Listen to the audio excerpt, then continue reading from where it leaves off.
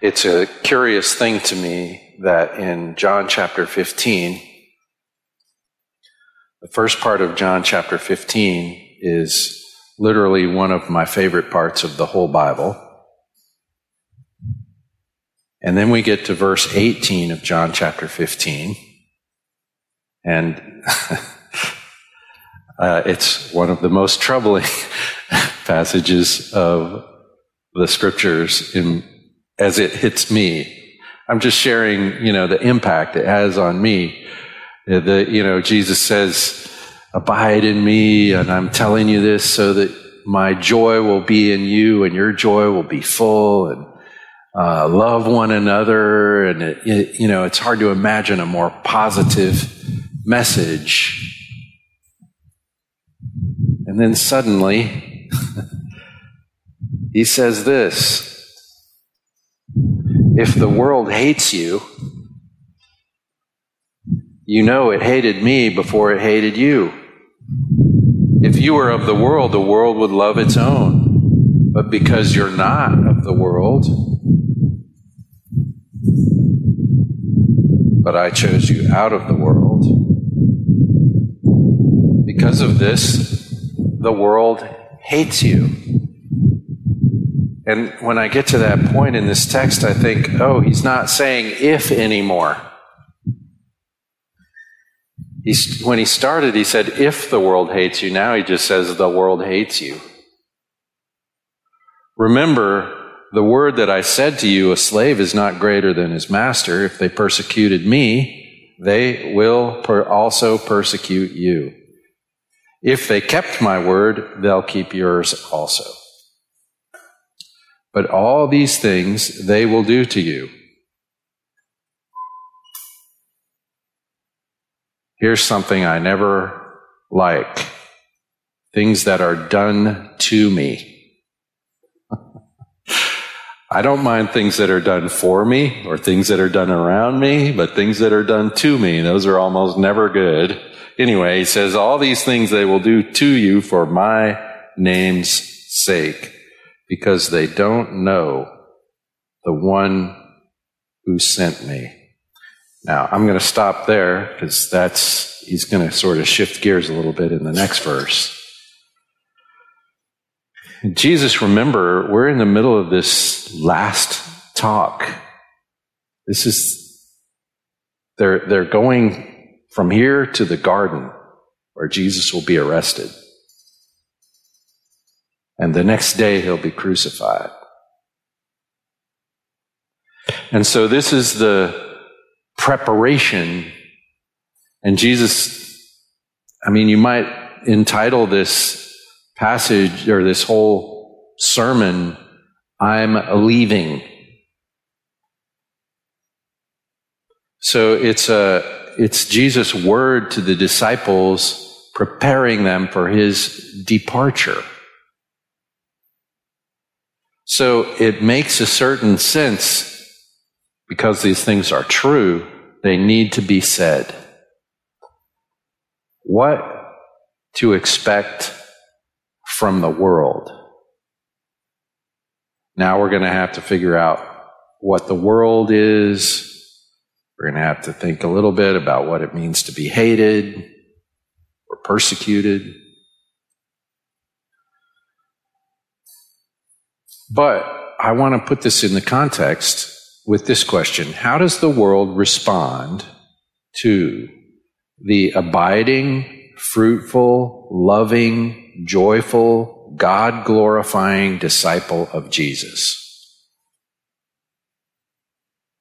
The abiding, fruitful, loving, joyful, God-glorifying disciple of Jesus causes a reaction.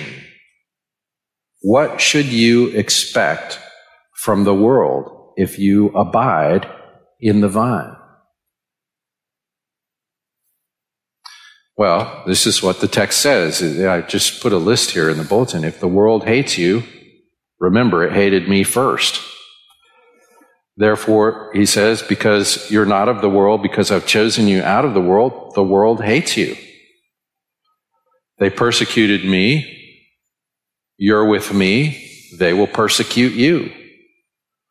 All these things. Now think about what is about to happen to Jesus. And he says, all these things they'll do to you.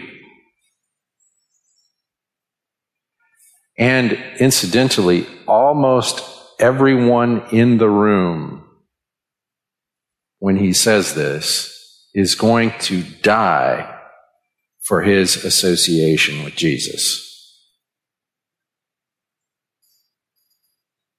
So when he says all these things they'll do to you, he means it.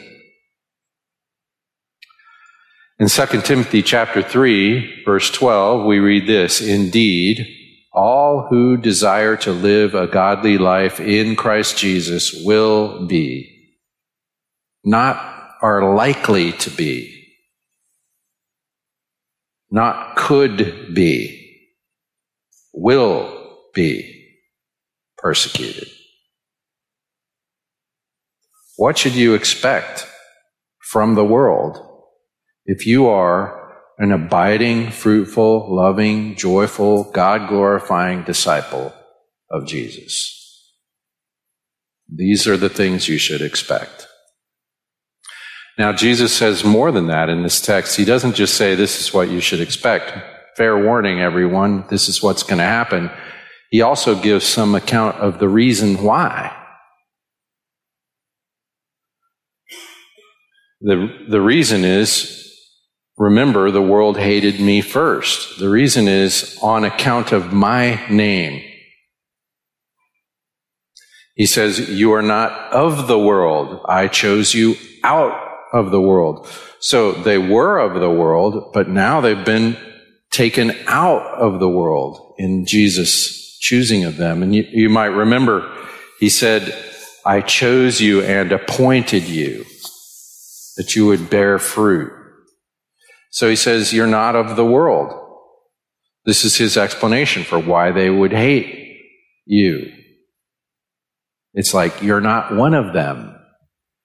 That's why I used as our title question today, what if you're one of those? What if you're one of those? Nobody wants to be one of those. Jesus is saying, look, you're not of the world. He says, they don't know the one who sent me.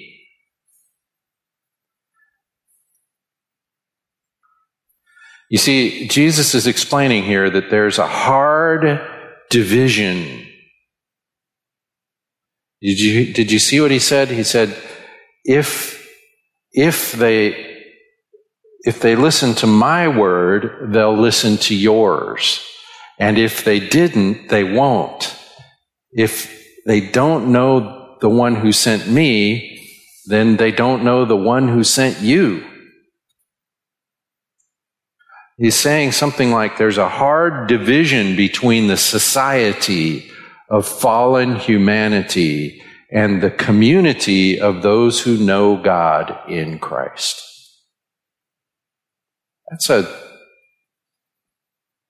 tough word.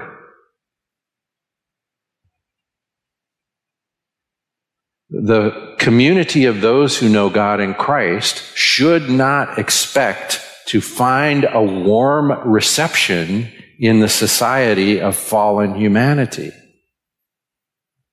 They should, in fact, expect the opposite of that. They should expect what he received. I'm reminded of John 1. He came to his own, and his own received him not. Didn't recognize him for who he was.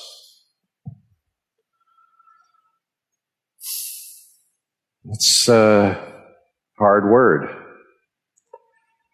In 1 Corinthians chapter 1, we get maybe a little more on this. This is 1 Corinthians 1:18. The word of the cross is foolishness to those who are perishing. But to us who are being saved, it's the power of God. It turns out that's kind of a hard division. Foolishness or power of God. It is written, he says, I will destroy the wisdom of the wise, and the cleverness of the clever I will set aside. Where is the wise man? Where is the scribe? Where is the debater of this age? Hasn't God made foolish the wisdom of the world? For since in the wisdom of God, the world through its wisdom did not come to know God, the world cannot figure out where to find God. The world cannot exercise its wisdom and find God. God was well pleased through the foolishness of the message preached, the gospel, to save those who believe. For indeed, Jews ask for signs and Greeks search for wisdom. But we preach Christ crucified, to the Jews a stumbling block, a scandal, and to the Gentiles foolishness.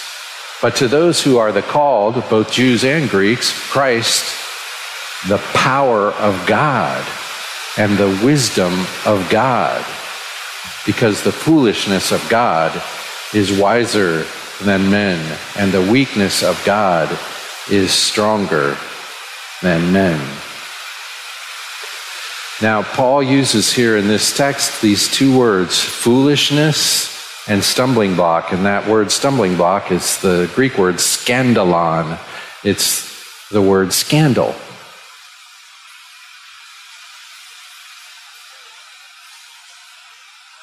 Here's how the world will respond to true, abiding, fruitful, joyful, loving Christ people. They are stupid and offensive.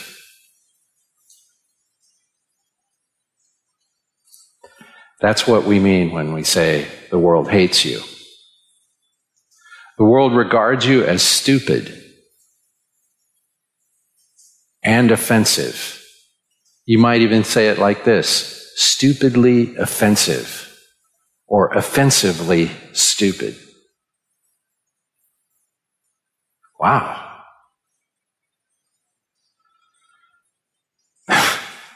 How does the world think of you that way? All you're doing is loving people. You're telling people good news.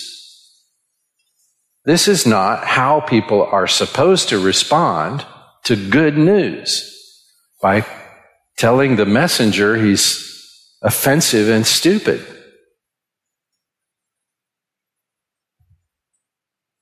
How is that? Well, I think we can get a clue if we look at 1 John.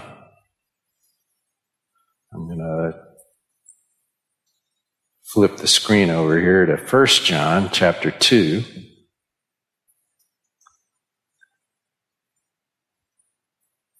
Now remember, John, the guy who wrote 1 John, is one of the guys sitting here being told about how the world is going to hate him. Here's what he says in 1 John.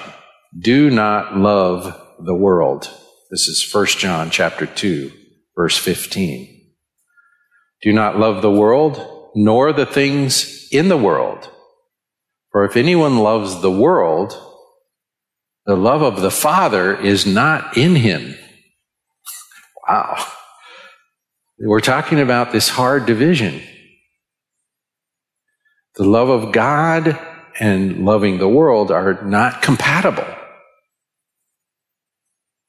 You can't sustain both in this heart of the same person. Wow.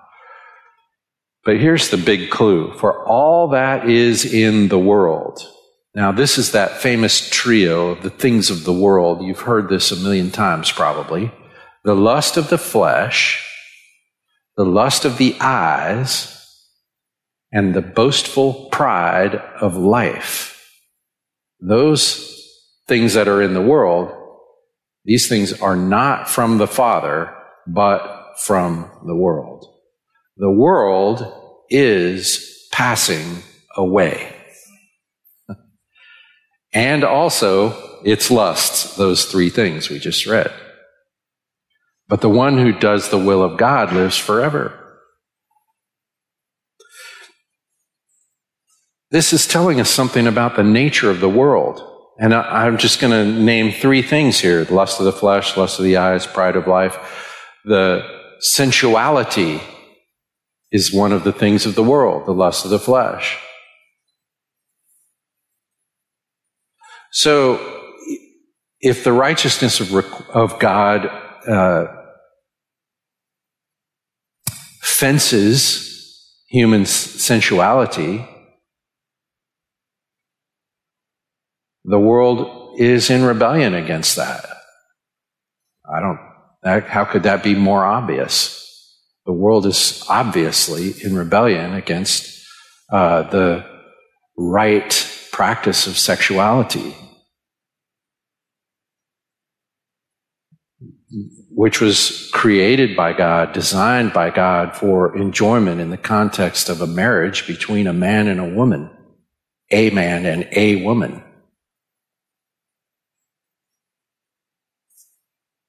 And while I'm saying that, I could not be more aware of how many people in this world today regard me as stupid and offensive for saying that.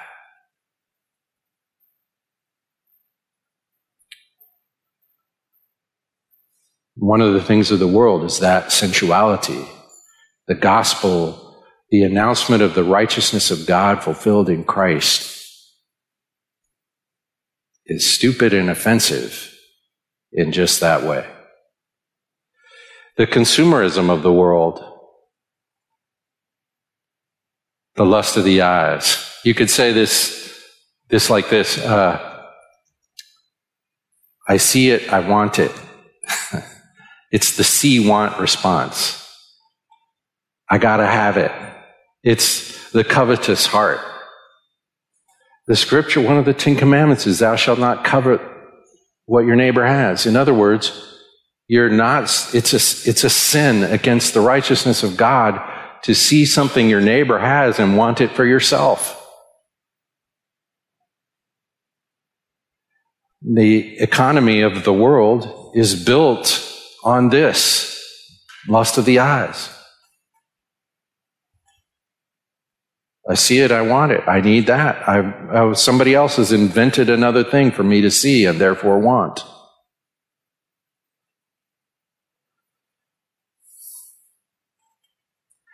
The Christian message of letting go of all that I possess for the sake of Christ. Well, I'll just tell you, if all of us did that, the economy of the world would collapse.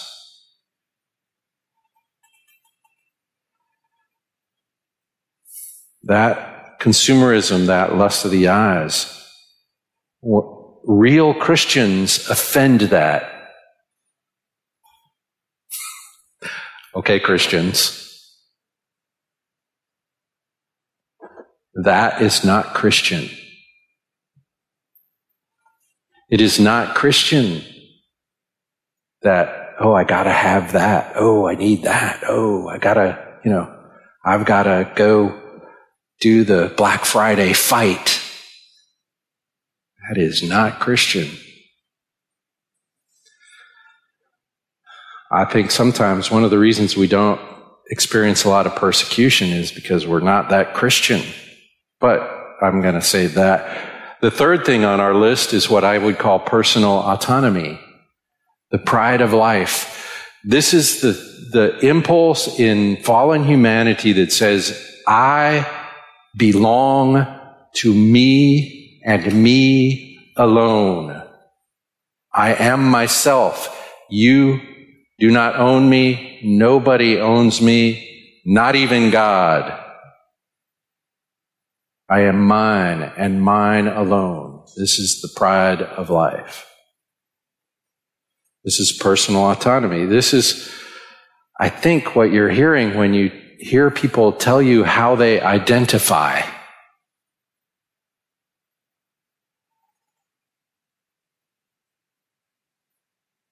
Who determines who I am? Me, and only me. This is also, I think, what we're telling each other when I say, be yourself. You know, the scripture doesn't ever tell you to be yourself. The scripture says, let Christ be in you, and then you're actually who you are. A biblical framework of identity is identity in relation always, and primarily in relation to God in Christ by the Spirit. It's God who makes you who you are. And Jesus said, you know, if you want to find yourself, lose yourself. He wasn't kidding around when he said that. It wasn't just some kind of euphemism. He says, if you die, then you actually live. The gospel turns the world on its head in these ways. And the world doesn't just happily go along with it. Jesus says, you're not of the world because I chose you out of the world. For the self-involved, self-revolving human being, there's nothing good about the good news. This is what Martin Luther observed in his, what came to be called his theology of the cross. He says, where do you find God? Where do you find God? In the one place nobody will ever look for him, and that is the cross. It's foolishness and a scandal, the cross. He says, nobody regards the cross as good. And I'm looking around the room and I see a bunch of people here who did regard the cross as good. How did that happen? The active ministry of the very Spirit of God to awaken a Christian soul to see Christ where he is and who he is, and to trust Christ. The gospel promises to deliver us. The cross of Christ is the announcement of our actual deliverance. But here's the problem. It promises to deliver us from the things we cherish. Nobody wants to be delivered from the lust of the flesh and the lust of the eyes and the pride of life. Nobody sees that as a good thing unless the Spirit of God transforms their thinking. The gospel promises to deliver us from things we cherish. The gospel tells me that I have no true identity as long as I remain apart from God. Who wants to hear that? That clinging to myself is losing myself.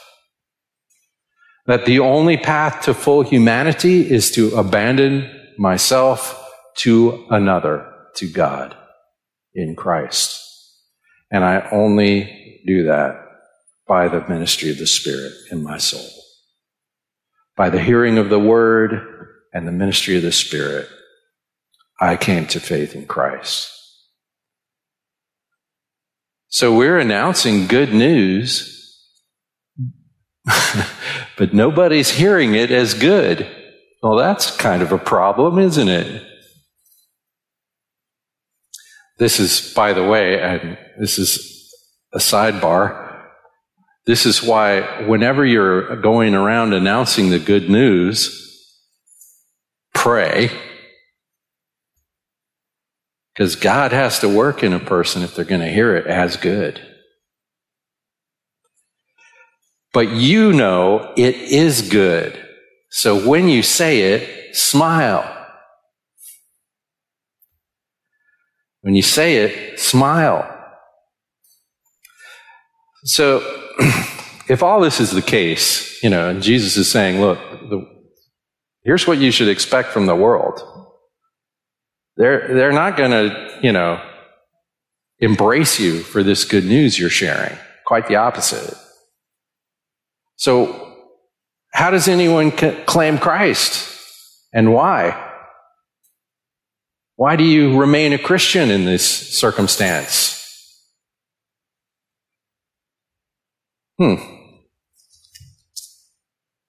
Is Jesus trying to talk us out of it? Well, I want to just look at Hebrews for a second. I always enjoy looking at Hebrews, chapter 10.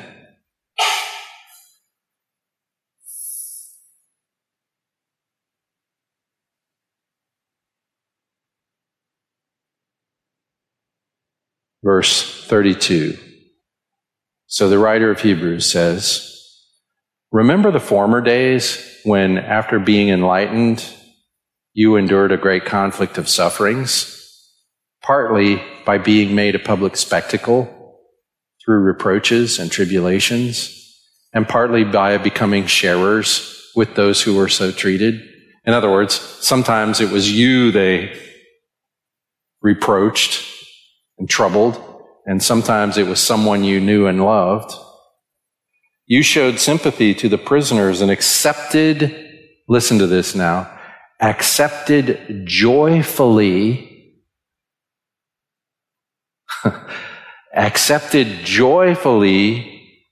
the seizure of your property, knowing that you have for yourselves a better possession. One of the best things the Lord ever led me through was the failure of a business I was running. Because it was in the moment of that failure, of sort of overwhelming debt and not much prospect of the necessary income to cover the overwhelming debt, that I asked myself this question: what if they took everything? What if they got all our money, all our property? What if they took everything? And of course, we weren't being persecuted. This was just the circumstance of a business. But in that moment of asking the question, what if they took everything, it dawned on me that they can take everything and they've got nothing. They can take everything and I still have everything. That they cannot take the one thing that is everything. That underneath my feet in this pool that seemed to be about to drown me, but down beneath my feet was a solid, unshakable foundation, the Lord Jesus Christ. That I am safe in Him no matter what the situation is I might find myself in this world. And so these people accepted joyfully. They didn't just accept it, they accepted it joyfully, the seizure of their property. Why? They knew they had for themselves a better possession and a lasting one. If you have Christ, you have it all. The scripture says, if He gave you His only Son, is there anything He would keep from you? And the answer is no. And in the end, in Him, you have everything. And even now, in Him, you have the promise and guarantee of God Almighty that all your needs are at all times met. even when the world hates you, and perhaps especially when the world hates you. See, here's the thing. If you ask the question, well, why do I continue to claim Christ in the face of all this, people thinking of me as stupid and offensive? Why don't I just let go of that and gain whatever approval I might gain from them? The reason is I cannot unsee Christ once I've seen him. I cannot unsee Christ. And the world is wrong. I'm chosen and appointed by Christ. He chose me out of this world and appointed me to go bear fruit. He grafted me to himself. Those are not things that can be undone. Here's the other thing that helps me a lot, because I think the world we're living in now, Christians are going to be more and more greeted with this hostility that Christ tells us to expect. I enjoy the fellowship of the saints in the body of Christ. So I'm not deprived of good society. In fact, I belong to a community that cares for me, that loves me, that extends the very love of God to me, the grace of God in Christ to me, that exhibits the fruit of the Spirit before my very eyes, that joyfully serves together in this amazing fellowship, this body that communicates love within itself and from itself into the world. I am a part of this great community with this great cause, this great message that is in fact good news. It's not just good news, it's the good news. And we do share that message and pray that the Spirit of God would work in the people with whom we share it. And in fact, many of those people, the Spirit of God does work in, and they do receive the message, and their eyes are opened, and in spite of this reality of hatred from the world, they trust in Christ and become one of those fruitful branches. And so there's always cause for great celebration in the life of the body of Christ. Even though the world's going to hate us. Now, there's a bunch of other lessons I just want to kind of throw in here, and I'm just going to try to rush through these observations without, going too long. There's a bunch of other lessons. I regard this, in this point in Jesus' message in this upper room discourse, as kind of a reality check. So what other lessons? Well, here's one. The world is only capable of approximating justice. So, because the world is infected with sensuality and consumerism and the pride of life, they never get all the way there on justice. So I don't expect eternal solutions from the governments of this world, from temporal institutions. Now, maybe they can progress a little, they can do a little better, or a little better over here, or they get a little closer this way or that way, but the solution is not to be found in the world's politics. So I don't put any hope in the world's politics. Now, I think maybe I thought of this particular lesson because, in my country we just had this giant election. And what I see many Christians doing whenever we have elections in America, I see a lot of Christians putting a lot of hope in if we can just get the right guy elected, America will be the great savior of the world. America's not the savior of the world. We already have a savior. So don't misplace your hope. Now, I'm not telling you don't vote for justice. Vote for justice. But reserve your hope.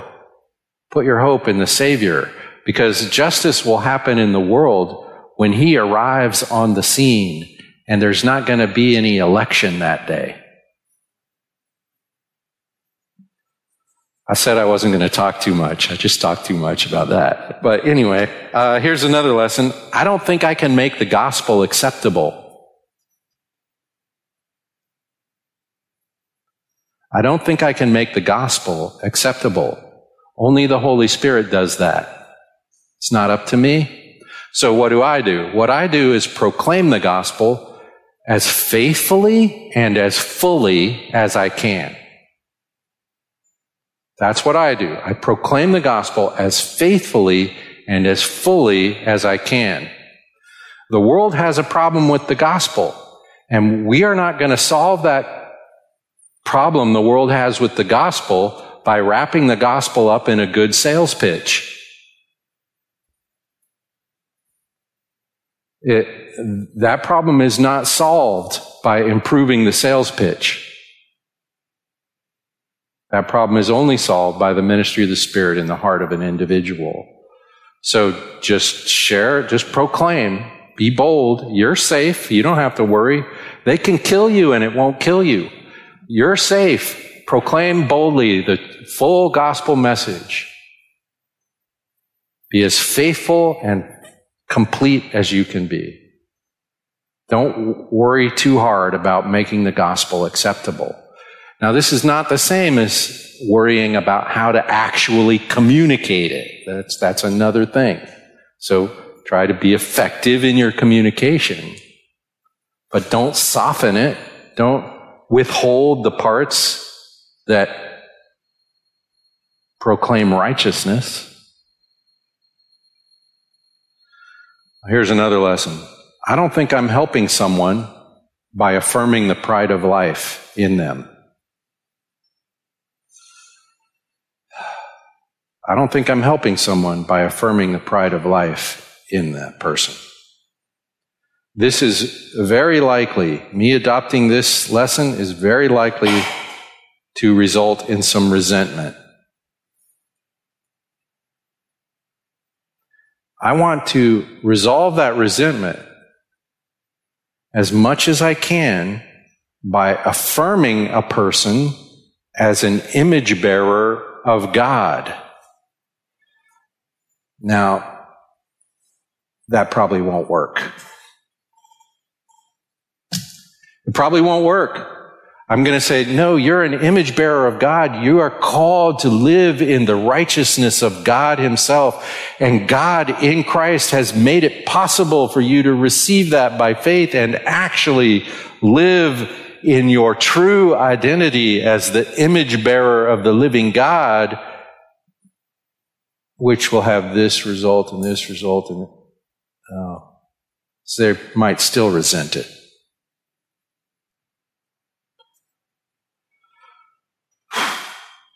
Here's another lesson. Periods without persecution are probably not sustainable.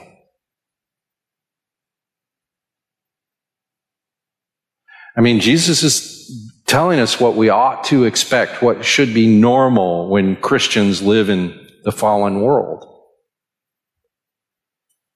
I probably don't need the word probably in that sentence.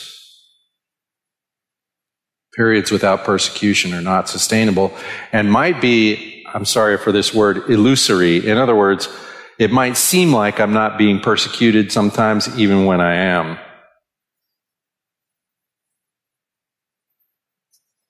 Now, here's another lesson I want to be careful to say, and that is the lesson of 1 Peter chapter 2 and chapter 3. We read part of 1 Peter chapter 3. It's our scripture reading today. Peter warns you against claiming this, the world hates me. I'm suffering because the world hates me. He warns you against saying that when you deserve the suffering you're getting. In other words,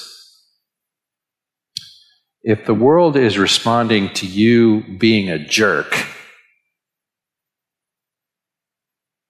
then that's not what Jesus is talking about.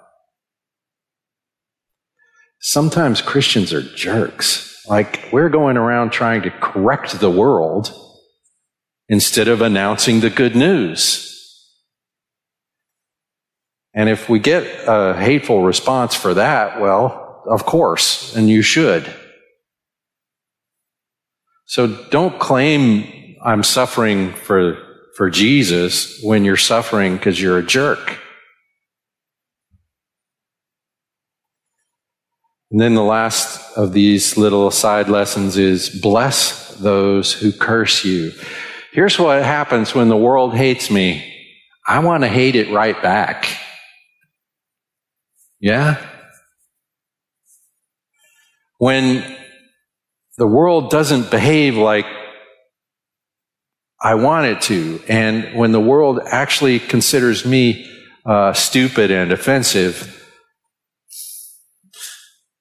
I want to get my fight on. I want to have an argument. I want to yell back. And yet Jesus said, bless those who curse you. Love your enemies. This is what Jesus did. He came into this world humbling himself, and then when he found himself in this world, one of us, he humbled himself more. And when they hated him, persecuted him, cursed him, he humbled himself more. To, the scripture says, the point of death, even the death of the cross. He kept on loving people when people hated him. So, this is for us Christians. And by the way, the scripture says, for the joy, he did those things. Remember, you are in Christ. You are reconciled to the living God. You are indwelt by God himself in the person of the Holy Spirit. For crying out loud, what on earth? You are indwelt by God. Almighty, creator of all things, lives in you. When you put your faith in Christ, it's because the Spirit came to live in you. That is crazy good. You are made alive again in Christ. You are in the vine. You are bearing fruit. You are a reflection of the divine life into this world. You are full of good, joyful news if you know Christ. So the world can hate you. So what? You can love the world. In suffering the hatred of the world, you are experiencing one more aspect of fellowship with God in Christ, because that's what Christ did. You are coming to know Christ. Christ himself bore the hatred of the world. So when I bear some of it, it's like I'm getting to know what life was like for the Son of God. My fellowship with him is growing deeper. This is what Paul says in Philippians chapter 3, by the way, that I may know him, the fellowship of his sufferings. Paul regarded that as a prize. So I experience this fellowship with Jesus Christ. I'm in suffering, I have the opportunity to exhibit his nature into the world, and this glorifies God, and I am becoming a full-on human being when I have this identity, when I'm connected to God in real fellowship with God in Christ by the Spirit, and that life comes through me into the world in the face of that hatred of the world for the life of God in Christ. It is a glorious, wonderful thing. A thing to be celebrated and enjoyed. So, this little reality check is not okay, the life is joyful, but it's more like this. The life is joyful, and it's even more deeply joyful when you experience the hatred of the world. That's why James, with a straight face, can say to you and to me, brothers, whenever you encounter various troubles in this world, count it joy. That's why. If the hatred of the world causes the water of my faith to run even deeper, hallelujah, praise God, glory to God, amen. Let's pray. Father, thank you for this amazing reality. Lord, help us. Help us. We need the strength of the Spirit, Lord, to endure these things and to exhibit your love and grace in the midst of these things, to look to you, to trust and to continue to abide in the vine, to love your grace and to exhibit it to people around us. We pray that these things would be true about this church and about the whole church everywhere. In Jesus' name, amen.